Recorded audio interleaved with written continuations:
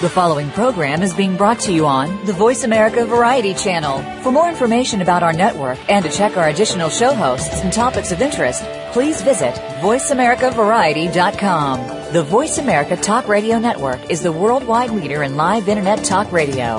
Visit voiceamerica.com. The views and ideas expressed on the following program are strictly those of the host or guests and do not necessarily reflect the views and ideas held by the Voice America Talk Radio Network, its staff, and management.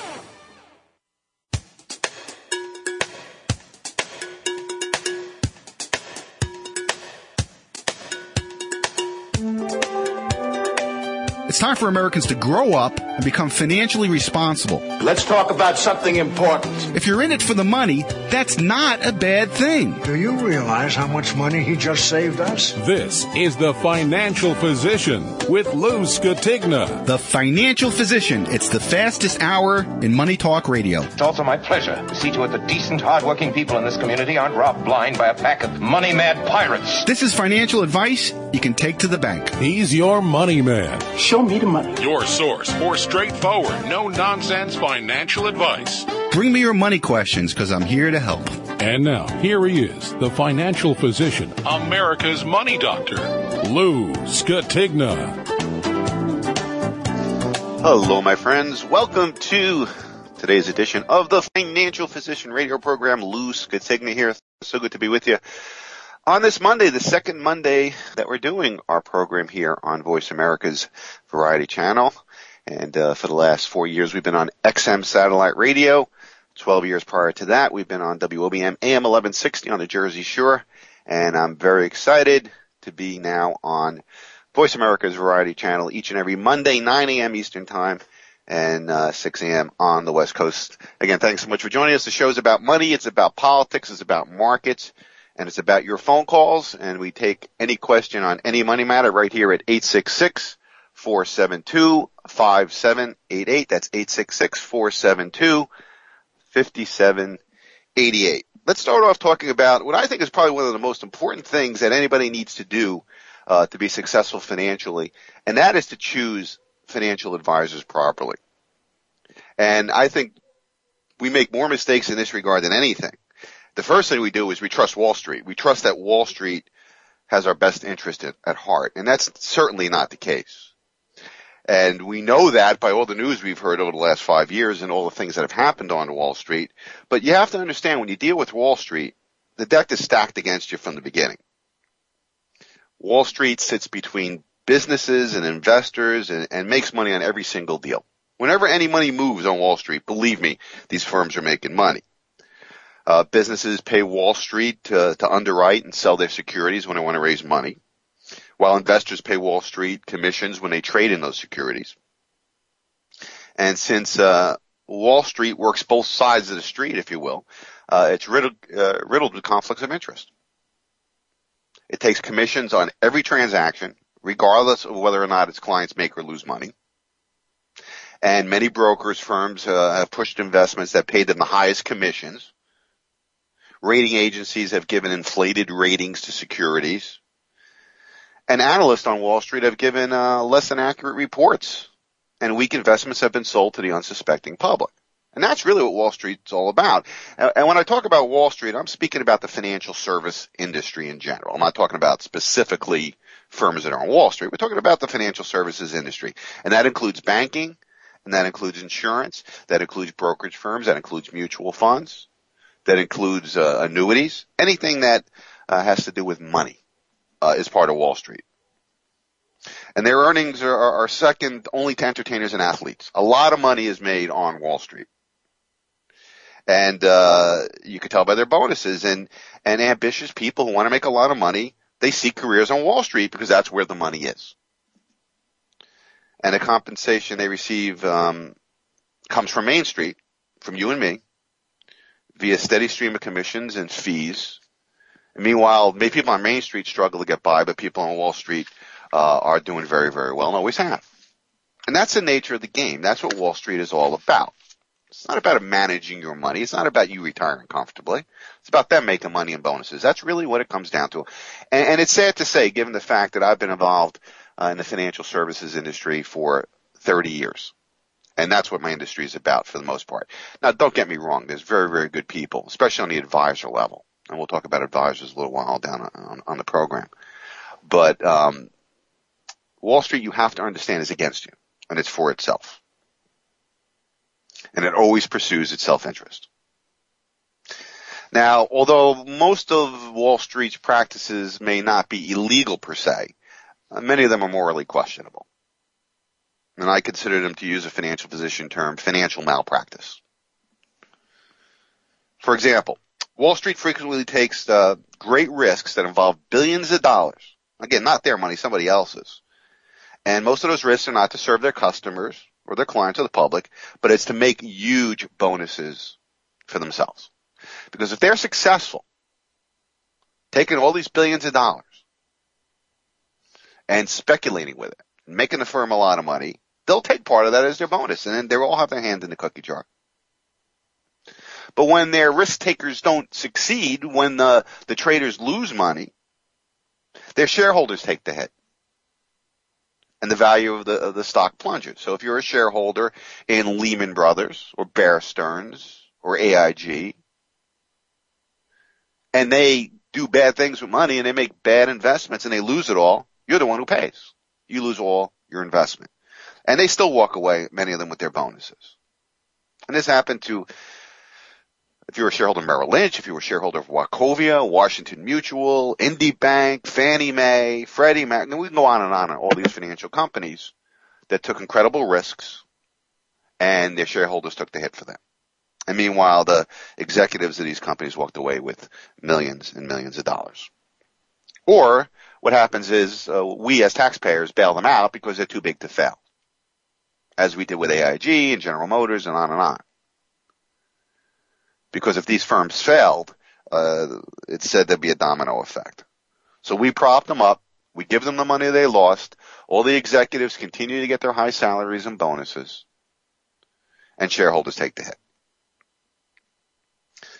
Now also, you have to understand that there's a lot of scams on Wall Street. I mean, we saw this with Bernie Madoff, who it said had about $60 billion worth of clients' funds, but it was a big Ponzi scheme. Right now, Bernie Madoff is in jail. And, people should have known. I mean, this guy consistently had a 1% return every single month, regardless of what the markets were doing. And, of course, the regulators turned their eyes. Why? Because this guy was well known on Wall Street. He was the chairman of the National Association of Securities Dealers, which is the biggest securities association out there. He was the chairman of the board, this guy. And as I said, his clients marveled at how he was so consistent in his 1% annual monthly returns in good markets and bad. So he was doing 12% a year no matter what. And again, it was a fraudulent Ponzi scheme. Then we heard of other people. We've heard of Robert Allen Stanford of Stanford Financial Group. He was charged with fraud involving $8 billion worth of overseas certificates of deposit. And then we heard about John Corzine and MF Global. Here's a story. All these people lost all their money, or at least it was tied up for years. When he speculated with it, lost it. And this guy hasn't even been interviewed by the FBI, let alone indicted. Why? Because he's a former senator. He's a former governor of New Jersey, and he's very close to the Obama administration. And that's another problem we have at Wall Street, is that Wall Street and Washington are the same. It's the same people. It's a revolving door. You work at Goldman Sachs, you become the Treasury Secretary or the head of the SEC. And then when you leave your post, you go back to these firms for huge salaries and then lobby the agency you just left to keep your gloves off of your client. And that's the way it works. It is the biggest criminal enterprise there is. Wall Street, it really is.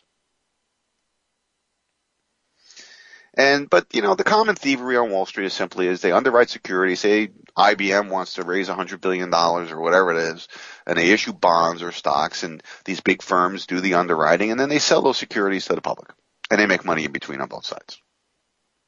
Regardless of how good those securities are, they just call up their clients and say, I got a good thing for you. You should buy it and put it in your portfolio. Meanwhile, the only reason they're doing it is to get it off the balance sheet of the brokerage firm itself. Now, when I started in my career years and years ago, 30 years ago, I worked for a firm, and we would come in and there was a list of securities that we had to sell before we went home. A certain dollar amount that we had to sell before we go home. Now, is that financial planning? No. You get on the phone and say, oh, Mrs. Jones, guess what? We have the best bond for you right now. Why is it the best bond? Because we have it in our inventory. That's why it's the best bond. So I met a guy there years ago. I'm not going to mention the firm, and we saw how this operated, and we realized this was not in the best interest of the people. So what we did is we left and we formed our own financial planning / securities firm in 1987. This is our 26th year. It's kind of amazing. Time does fly. And we decided that we're going to work the opposite way. Let's find out what our clients need to achieve their financial goals, and then go out there and find those investments for them. So you can't trust nothing. That's the problem. I mean, you can't trust nothing in government. You can't trust nothing that Wall Street tells you. I mean, it's a comment on the society we live in now. Now, let's look at the mortgage scam, how that worked out on Wall Street. I mean, Wall Street has committed so many abuses. It's just too many to detail in a 1-hour show, really. But it played a central role in creating the current economic crisis that we've been in for the last 5 years. And it had to do with mortgages. Now, traditionally, mortgage originators, these are usually banks or mortgage companies, lent funds only to qualified people. They would underwrite it. They would, sometimes even go to your job, make sure you're employed.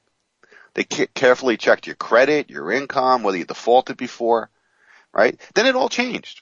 Originators packaged their loans. They would take hundreds of loans that they did, and they would sell them to a group of firms on Wall Street. And those firms would bundle the loans with thousands of others and form a security, a mortgage-backed security, a bond, if you would. Then they would hire a rating service like Standard & Poor's or Fitch or Moody's, one of those rating services, and they would pay them to rate the security. And what these rating services did is they rate them the best, AAA. Because if they didn't, they wouldn't get the business from those Wall Street firms. So they basically lied. And they said these things were AAA when they knew they weren't. But when these mortgage originators sold their loans to Wall Street, they took the money they received and just made more loans because it was a hot potato. They knew that they never had to be around to see if these people could pay these mortgages back. Didn't matter to them. They were getting that money back with a fee very, very quickly because they were selling it. So there was no conscience here. And to make new loans more attractive, originators designed these toxic mortgages, these subprime mortgages that applicants with weak credit could obtain, but they could not maintain. That was the problem. They could obtain the mortgage. They couldn't maintain the payments on it. And these mortgages went bad. And so did these securities, these mortgage-backed securities. And whoever owned them got killed. Pension funds, insurance companies, banks. And that's how the financial crisis really got started. Add to that the derivatives that are in the system, which is a whole complicated other thing. And that's how the financial crisis got started. And we're still in it. And the government and Congress also share responsibility for this mess. Because the financial services industry, Wall Street, has a powerful lobby. And Wall Street had laws and regulations governing its practices weakened and repealed. For instance, the Glass-Steagall Act. It was enacted, in response to the Depression and the massive bank failures then. Well, they repealed that. Well, the Glass-Steagall kept banks and investment houses separate. So depositors' money was never at risk.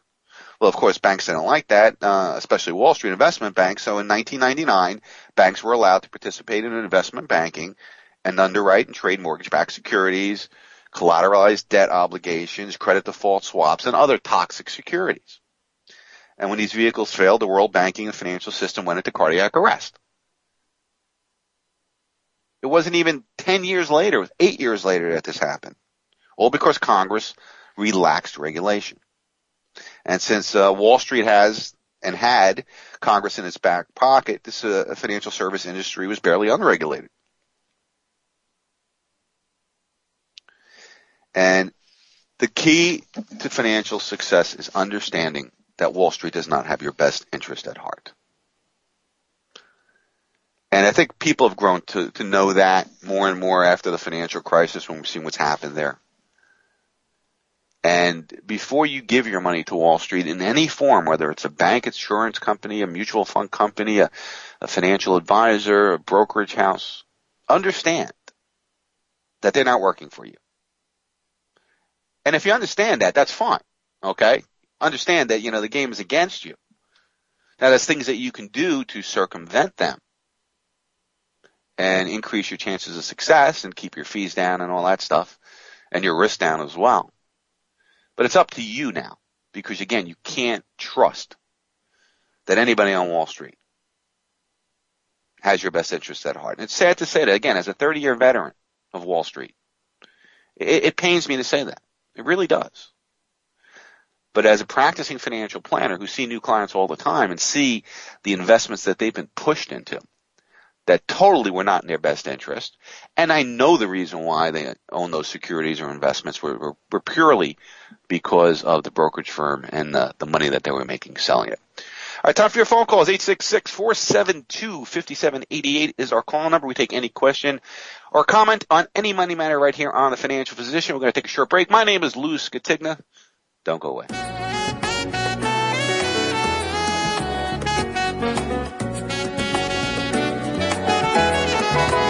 Ask the experts. Call toll-free right now, 1-866-472-5787. And ask our All-Star team to answer your question. That's 1-866-472-5787. Thank you for calling. VoiceAmerica.com. Tune into Around the World in a Glass, presented by Sportsman's.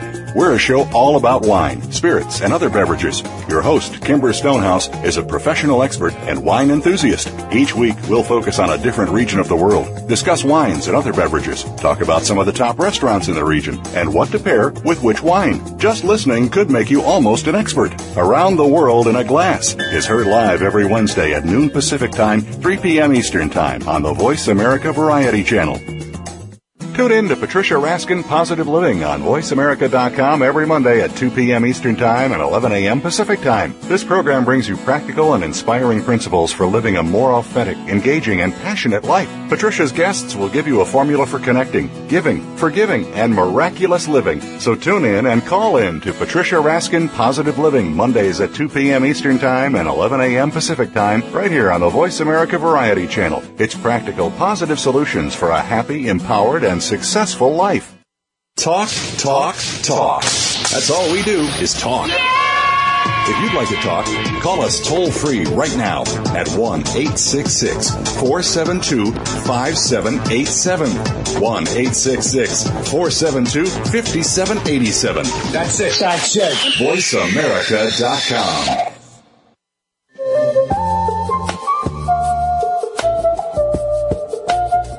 You're listening to The Financial Physician, and America's Money Doctor Lou Scatigna is here to help you. Call with your questions now at 1-866-472-5788. That's toll free, 1-866-472-5788. Once again, here's Lou.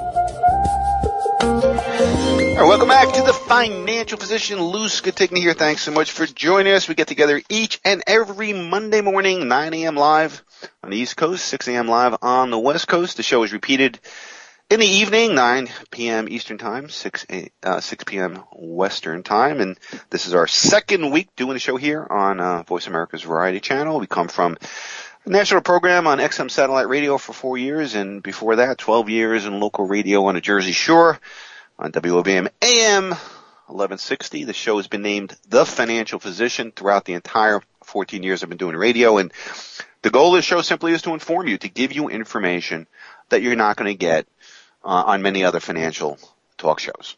We're a little bit of a maverick here. We talk in ways that are not financialese, not what you want to hear. We talk about the good, the bad, the ugly. We open up the program talking about the evils of Wall Street and understanding how they do not have our best interest at heart. And when I wrote my book, The Financial Physician, How to Cure Your Money Problems and Boost Your Financial Health, which is available on Amazon, you should have a copy of it. I wrote a chapter on this about Wall Street not having your best interest at heart. And we wrote 25 chapters for the book. Unfortunately, we were over our allocation of pages that the book had to come into. So my editors at my publishing company took that chapter out. And I think that's a very powerful chapter that really should have been in the book. You know, why that chapter was taken out, I really don't know. But I think it's important. But the chapter that did make it into the book, is that one of the book is dealt with in medical analogies. The financial physician, we use medical analogies to financial terms and financial conditions, and the chapters are the 20 most common symptoms why Americans fail financially, why Americans are unhealthy financially. And one of the chapters is that we rely on unqualified financial advisors. I should have said unqualified and unethical financial advisors. And it really pains me in my industry. I will tell you that probably 70% of people who call themselves financial advisors are incompetent at best and unethical at worst. That's 70% of an industry. These are individuals who are actually interacting with the public. Incompetent or unethical. 70%.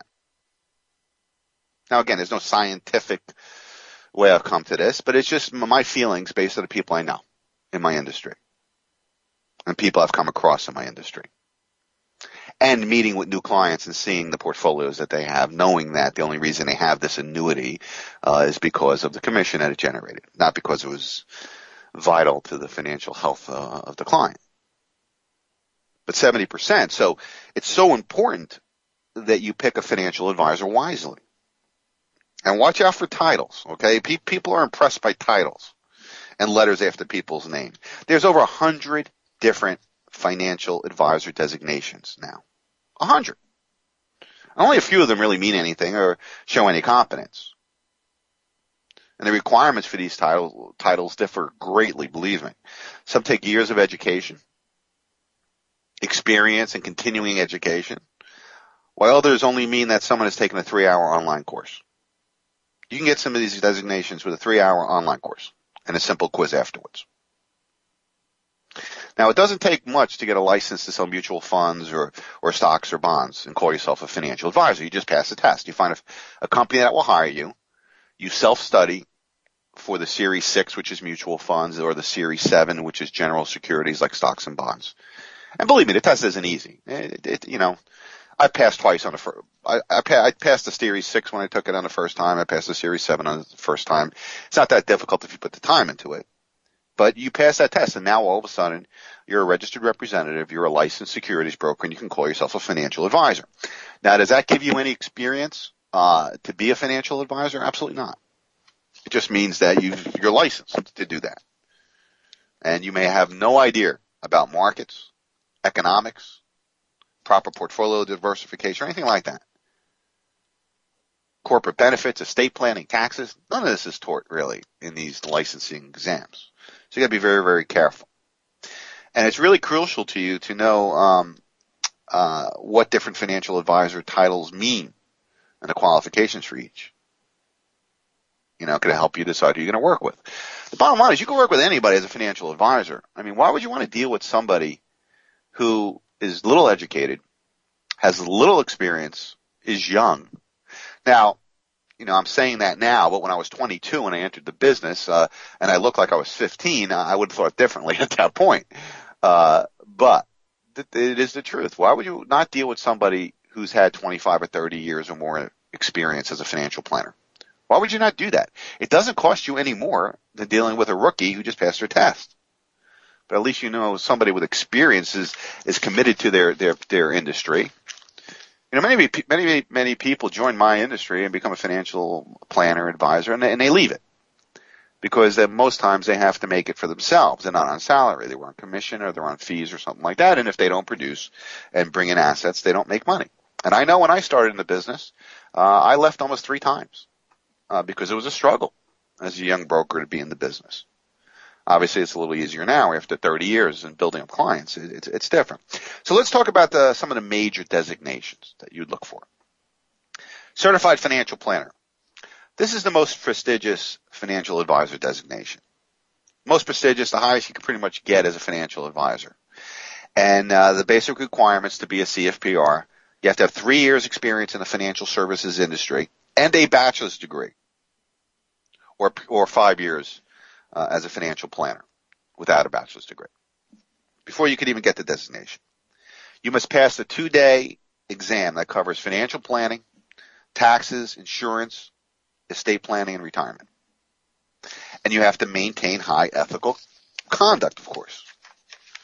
And you have to complete 30 years of continuing education every 2 years. So you got to stay on top of things.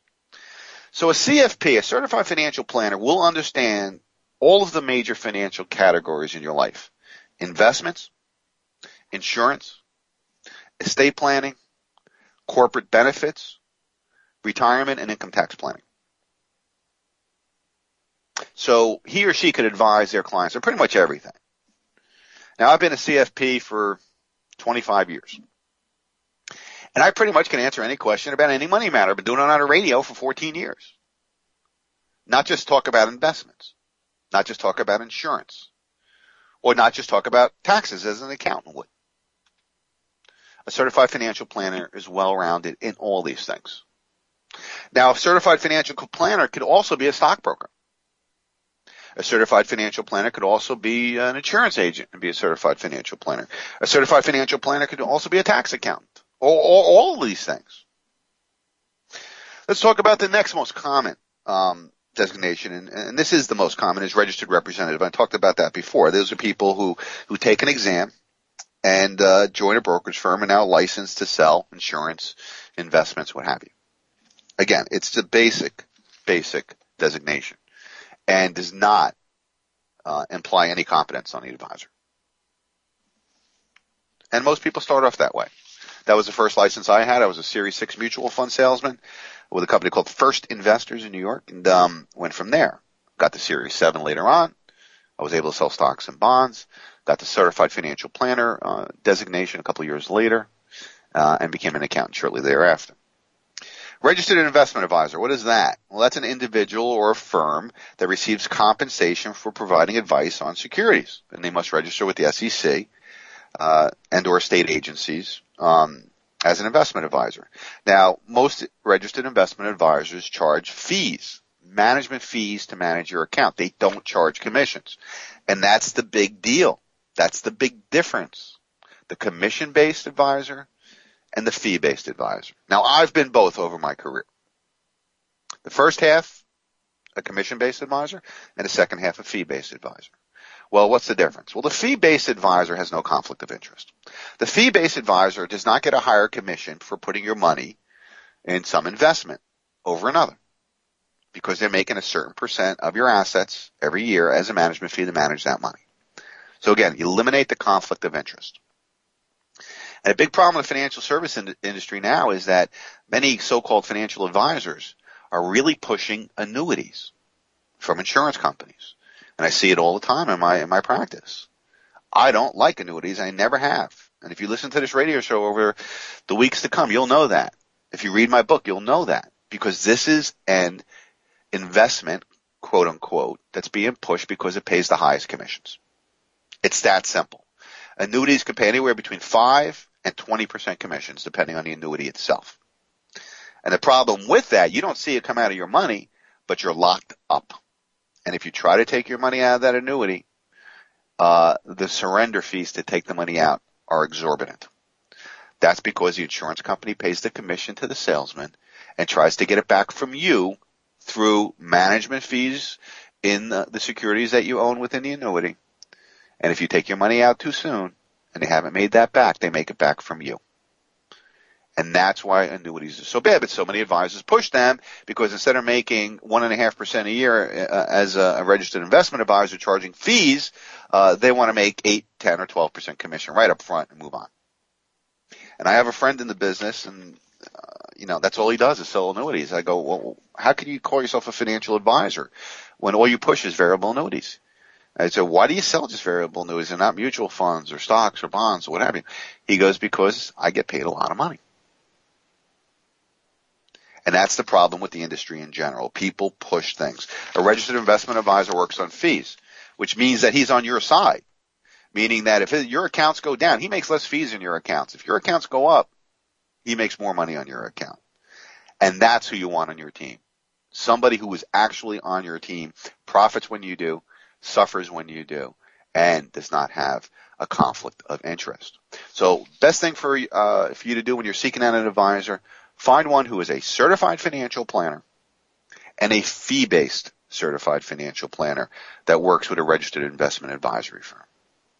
That is the best thing you could find when searching for a financial advisor. And I'll add one other thing, experience. How long has that person been in the business? The longer, the better. I shouldn't say that. If the guy's 80 years old, you probably don't want to deal with him. He probably doesn't know how to use a computer, and he probably is starting to lose it. And that'll be me in 30 years or so. But really, someone with experience. Again, it doesn't cost any more. That's the key here. Now, chances are the guys that have a lot of experience maybe have minimums, and that's the problem that you do see with experienced financial advisors, is that they're not going to take the person with a $10,000 account. They just can't service it. They just have too many clients. They manage too much money. They can't deal with the phone calls from somebody with $10,000. I know at my firm, our minimum is $100,000. That's the least I'll deal with you. Now, I may give you to somebody else in my firm if you're below that, but to deal with me personally, I have 500 clients. I cannot deal with small accounts anymore. So I have a $100,000 minimum, which is very small really in the business compared to other advisors who would take a lot more. But that's my status, is my issue. But that's what you're seeking out. And as an advisor, a certified financial planner, an experienced one, preferably if he's a tax accountant as well as a registered investment advisor, makes it even better. All right, we'll take another break. Time for your phone calls. If anybody wants to call with a question on any money matter, 866-472-5788 is the phone number, 866-472-5788. My name's Lou Skatigna, also known as the Financial Physician. Don't go away.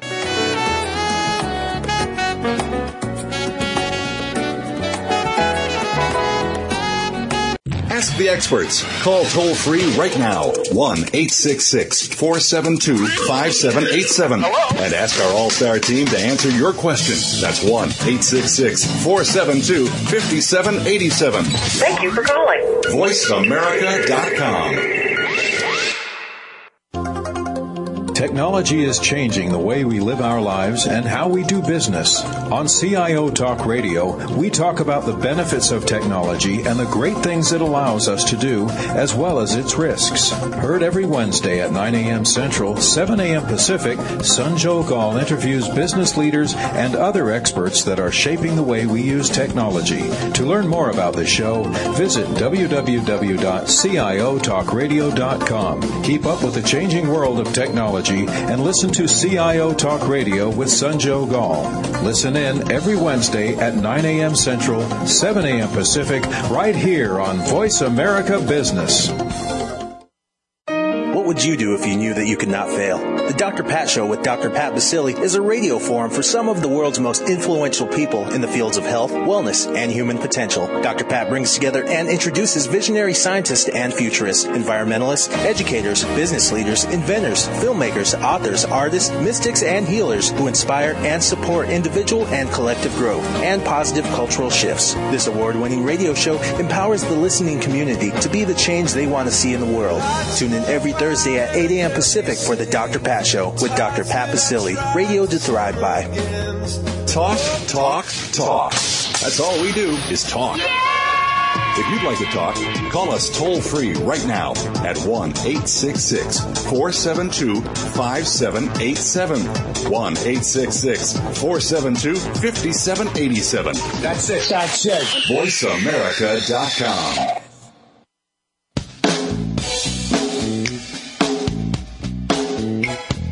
On The Financial Physician, we don't just cover the good time financial news. We cover the good, the bad, and the ugly. Have a question for America's money doctor, Lou Skatigna? Call him now at 1-866-472-5788 or email the show. Here's the address, lou@thefinancialphysician.com. Now, back to Lou. All right, welcome back to the Financial Physician radio program. Lou Skatigna here. 866-472-5788 is the call number. We take any question on any money matter. right here on The Financial Physician. Thanks so much for joining us on our second week on the Variety Channel on voiceamerica.com. Previous to this, we were on XM Satellite Radio for 4 years and 12 years on WOBM AM 1160 on the Jersey Shore. And the program's all about you, and it's about helping you. And when I did my very first radio show for WOBM, and I had the opportunity to do it, I said that I want to do a different type of financial show. I don't want to have guests. You know, most talk radio shows always have guests. And I don't want to have guests. I just want to have me on the radio with you, my listeners, and I wanted to be able to advise you, to have you call and ask questions about how to buy a home, about an investment, about your tax situation, about retirement, about estate planning, anything that affects your financial life. I want it to be a resource to my listeners.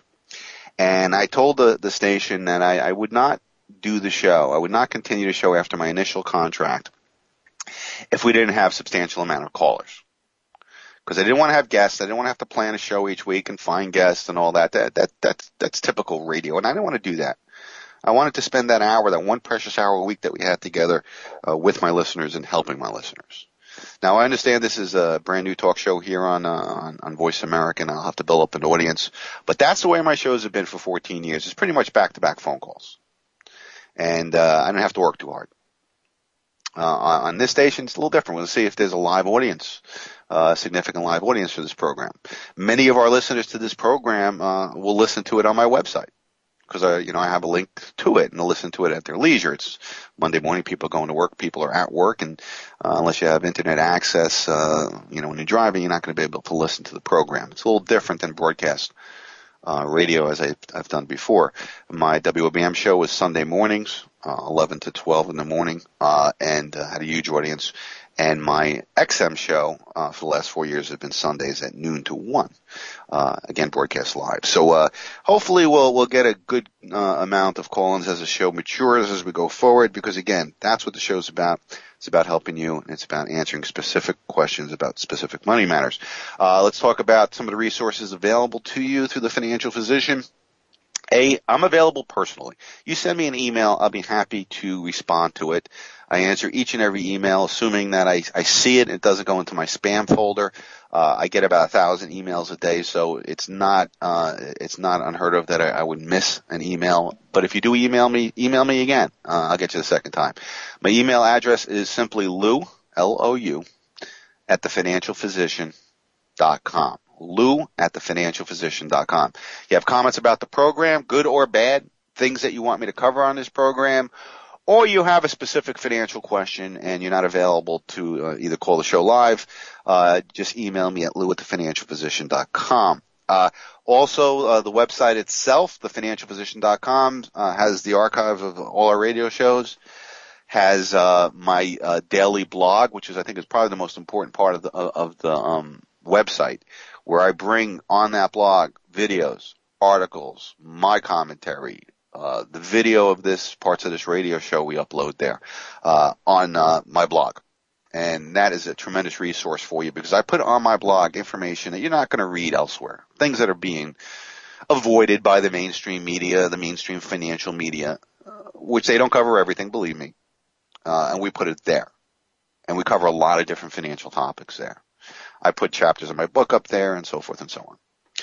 Also, the third leg of the stool between the radio show, the website, is my book, The Financial Physician, How to Cure Your Money Problems and Boost Your Financial Health. It's unlike any financial book you've ever read. And a number of people have emailed me and said they've read it cover to cover in one sitting. And that's saying something about a financial book.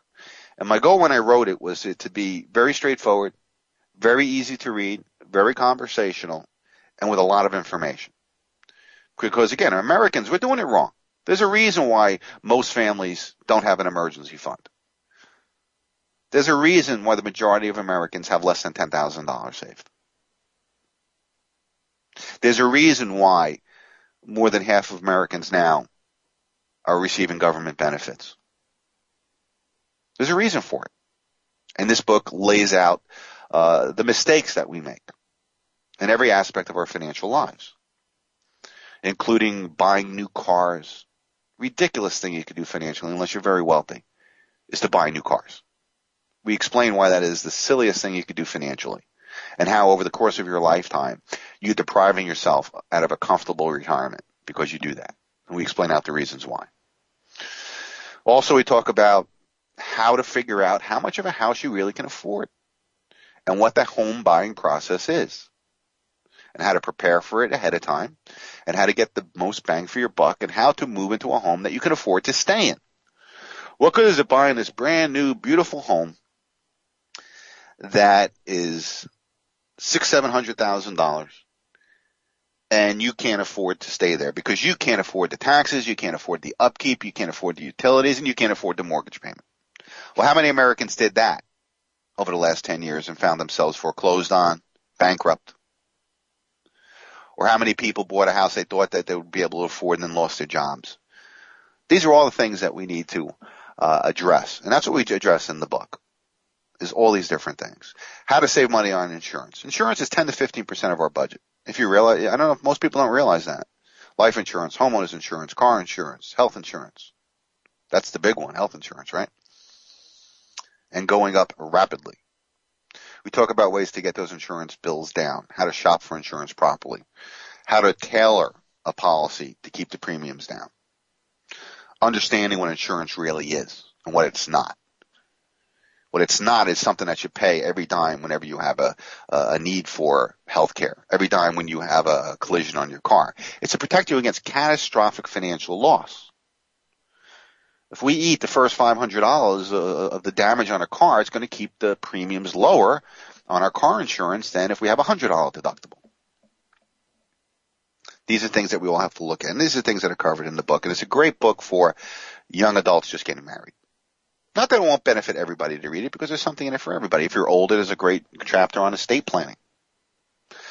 But, if you're a younger person coming into the world now, the financial world, and you're coming into the world with no training, which the majority of our kids are, and that's one of our biggest pet peeves, and it's the first chapter in the book, financial illiteracy in America. How we'll teach our kids about the War of 1812. We'll teach them a language they'll never use, right? But we won't teach them about how to balance a checkbook, how to use credit cards properly, how mortgages work, the basics of income taxes.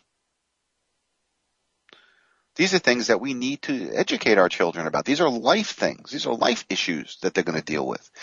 So they come into the world with very little training. They get into trouble very early in life. They buy that nice new car. They take out that credit card as soon as they go to college. The kiosks are lined up on College Avenue, and they give you a credit card, and before you know it, you got $4,000 or $5,000 on that. You're taking out student loans for $50,000 a year, and before you know it, you got $200,000 in debt. These are the things that we deal with, and ways to avoid these kind of financial calamities that most Americans are dealing with now. And again, the feedback from people who've read the book has just been fabulous. And they've given it to their kids. They've bought more. It's been Christmas presents and so forth. So The Financial Physician, How to Cure Your Money Problems, Boost Your Financial Health. You can get it on Amazon.com. The prices change every day there. Last time I looked, it was like $11.46. Believe me, it's the best $11.46 you'll ever spend. Some of the chapters in the book, I'll go over with you very quickly. First chapter, again, financial illiteracy. These are the symptoms of ill health in America, ill financial health. Being financially irresponsible, feelings of material entitlement, addiction to debt and spending, failure to understand your financial psychology. That's very important. Very important chapter. We either operate from two attitudes. Either you have an attitude of lack or an attitude of abundance. You either believe that everything will be there for you, you'll have more than enough through the rest of your life. Otherwise, you believe you'll always have struggles. And it has nothing to do with how much money you make. And we also talk about the 5 different psychologies that are out there for finance. Lack of spousal teamwork. That's a big one. Both you and your honey should manage the money together. Failure to do so is why many families fail financially. Lack of detailed record keeping and review. Do we keep track of what's going on in our financial life? We talked earlier about relying on unqualified financial advisors. Saving instead of investing.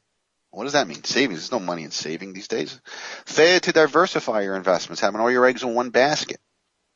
Not understanding the impact of inflation on your life. Inflation is going to be a big story in the years to come. Failure to use the tax code to your advantage. We talk about taxes and how to make it advantageous for you. Buying too much house, we talked about before. Wasting money on a lifetime of cars. Improper and overly expensive insurance coverage. Exceeding FDIC limits, we go over what they are. Failure to plan for college early. I always love it when a client comes to me and they say, I want to do some college planning. I say, how old is your child? And they say 15. We got 3 years. All right. You put $3,000 to $4,000 a month away, we'll be able to find fun education. We talk about the importance of starting early and using vehicles that are tax-free. Estate planning shortfalls. How to plan a basic estate. I don't care how old you are. It's important that you do an estate plan. You have a will, a living will. If you're young, who's going to take care of your children are in your will. It's very, very important documents that many Americans don't have. Not downsizing in retirement. That's the smart thing to do. When you retire, you want to have a smaller home, a smaller monthly nut. We talk about how to do that. And now we talk about, in the 20th chapter, not knowing what wealth really is. And we talk about what is money? What's it for? The importance of charity. The importance of living, a basic life without being extravagant, without living beyond our means. And we talk about how we kind of mistake money for other things. Money is not necessarily security. And money is not necessarily fun. Right? Money is there to be given away. And I say in a book, there's 3 things that you never can go wrong with money. Charity, giving away money to other people, assuming you could afford it, within reason.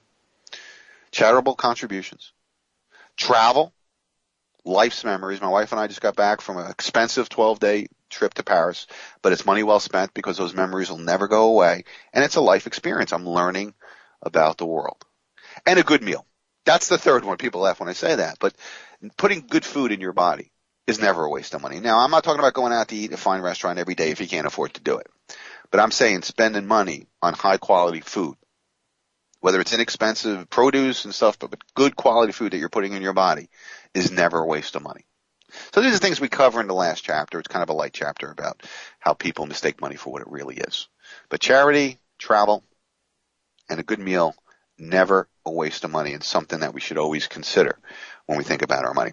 All right, we have one more segment left in the program. 866-472-5788 is the call number if you want to participate in the program. My name is Lou Skatigna, and you're listening to The Financial Physician right here on the Variety Channel on VoiceAmerica.com.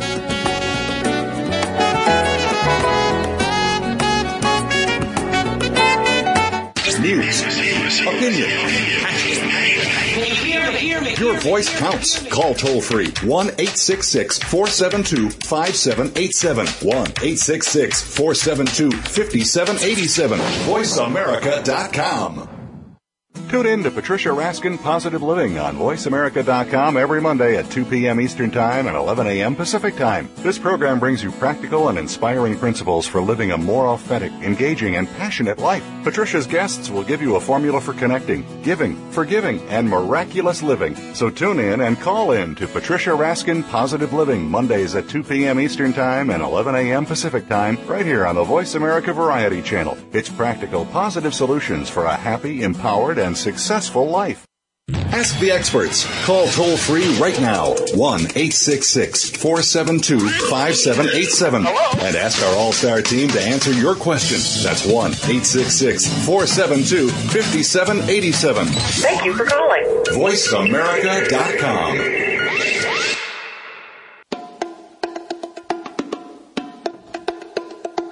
There should be mandatory personal finance courses taught in both high school and college. You're listening to The Financial Physician. Financial illiteracy is the number one reason the average American has little or no net worth. America's Money Doctor Lou Skatigna is here to help you now. Give him a call at 1-866-472-5788. That's toll free, 1-866-472-5788. Now, back to Lou.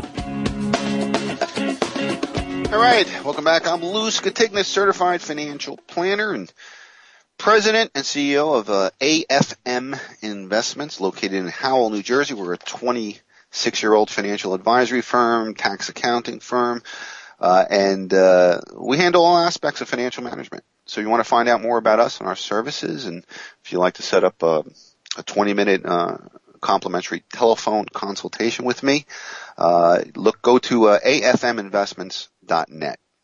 afminvestments.net. It'll tell you a little bit about our firm and how to get in touch with us. All securities transactions are through our firm or through Lee Baldwin and Company, a member of FINRA and SIPC.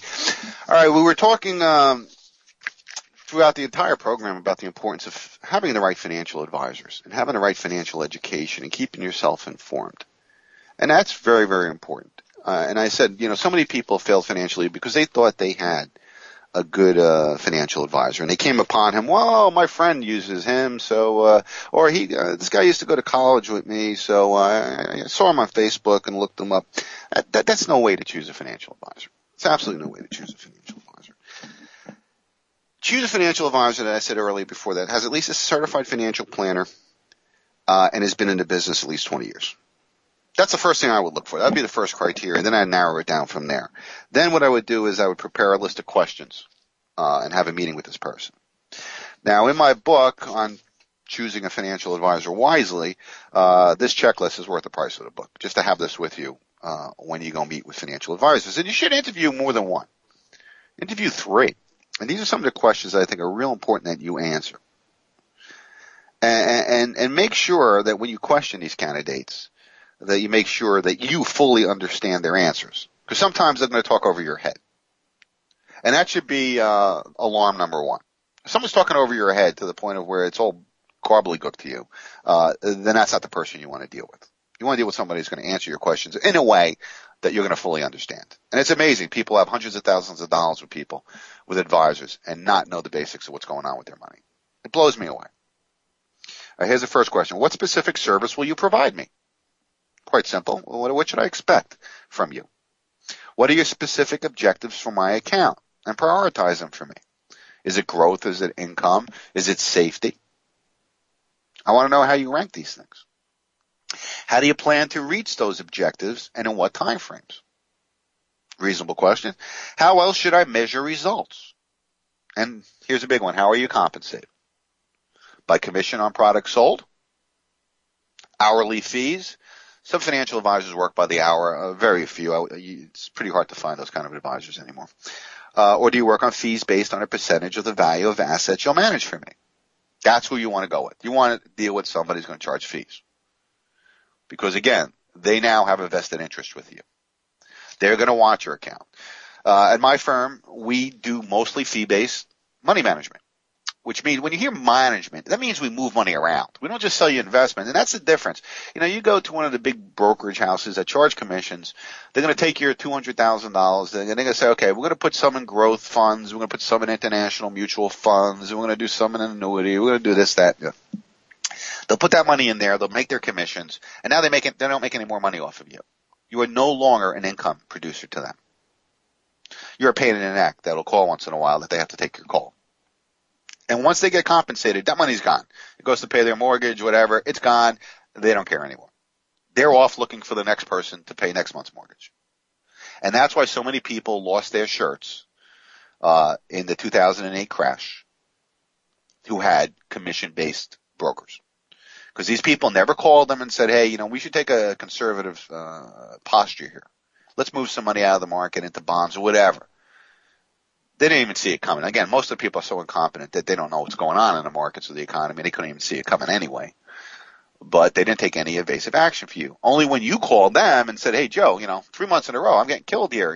What's going on? And Joe tells you, well, do you want to move to a money market or something more conservative? Well, that's what I'm paying you to do for me. Why didn't you call me and suggest that? But in fee-based money management, what we do is we watch investments every day and we move the money around based on performance. What's actually going on in the market? The market for a specific security or specific sector is going down, we will sell it at specific technical sell signals. And we'll buy back in at specific sell signals. We're always managing it. And that's what my clients like about their accounts with us, is they know that we're watching it every day. And they don't have to make decisions. We're making them professional decisions for them at all times. There's no transaction fees, so we're not moving money around to make commissions because we only make fees. And our sole objective is to make our clients money, and most importantly, not to lose it. In 2008, when most investors lost their shirts, when everything crashed, most of our clients had a positive rate of return in the most popular investment strategy that we use. our clients had a small positive rate of return after management fees in 2008. Why? Because we moved them to safety in advance of the crash. We were 100% in cash in money market accounts from July 1st to the end of December. And we missed the entire downturn in the markets. And that's the key to financial success, not going down. And that's the number one goal that we have when we manage firm. Again, as a fee-based manager of money. That's managed money versus commission money. Managed money is managed. Commission money is orphaned. So again, to go back, the most important question you can ask an advisor, how are you compensated? By commission, on products sold, or by fees based on a percentage of the value of your assets? And as I said earlier in the program, if you're my client's assets go up 10%, my fees go up 10% next year. If my assets go down 10%, my fees go down 10%. So we're all on the same page. We're all on the same team. And that is not the case when you're paying commissions to somebody. Do you anticipate any special problems with my account? If so, please state what they are and how you plan to handle them. Who other than you will work on my account? What is his or her experience? To what extent will he or she work on my account? And will you supervise him or her? And if so, how? Very important thing, because if you go to a firm that has a lot of clients, manages a lot of money, chances are you're not going to deal with the head honcho there. You're going to deal with one of his underlings. Okay, and to the extent that you may deal with that, you want to know how much input is your advisor going to have with that person? Is he going to oversee everything? Is the assistant just going to do small stuff, sending checks out, talking to clients about the basics of their account, and the planner is going to do everything else? That's fine. Good planners have good assistants.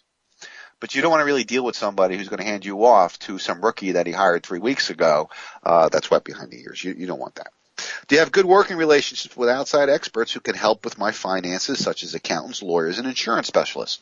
A good certified financial planner does have that network. We'll be able to say, your insurance, you're underinsured. I don't sell insurance, but I know a guy who's really good at it, and I trust. I've worked with him for a long time. You should give him a call. Now, I happen to be a certified financial planner that also is an accountant. So, I handle my clients' taxes, but you want somebody who can handle, all this stuff goes together. Insurance, taxes, investments, they all go together. And that's why the certified financial planner is really your partner at the top there to manage all this below you. Here's a good question. How much access will I have to you? If I call you, am I going to talk to you? Are you going to call me back the same day? And that's one of the things I stress on my firm. If somebody ever calls me before 3 o'clock, they're going to get a call back from me in that day. And if not that day, the first thing the next morning, right? Very, very important in our firm that we do that. Because, people are entrusting their money with you. If they have concerns or they heard something on TV, you need to deal with that immediately. How much access will I have to others who work on my account? What is your preferred communication method? Phone, email, or in person? And explain why you prefer to work that way. Will you contact me for approval before making any decisions on my account? Now, chances are in a managed account that won't be the case because you're in a program to be managed. But on a commission-based account, you certainly want to know that. You don't want them moving money around just to generate commissions on you. How often will I get written account statements? Very important. How will I know what's going on? Can I fire you if I don't like what's going on? And what will it cost me to fire you? I guess I said earlier that some advisors will put you in investments that have massive surrender fees. What specific results have you created for in the past for similar clients?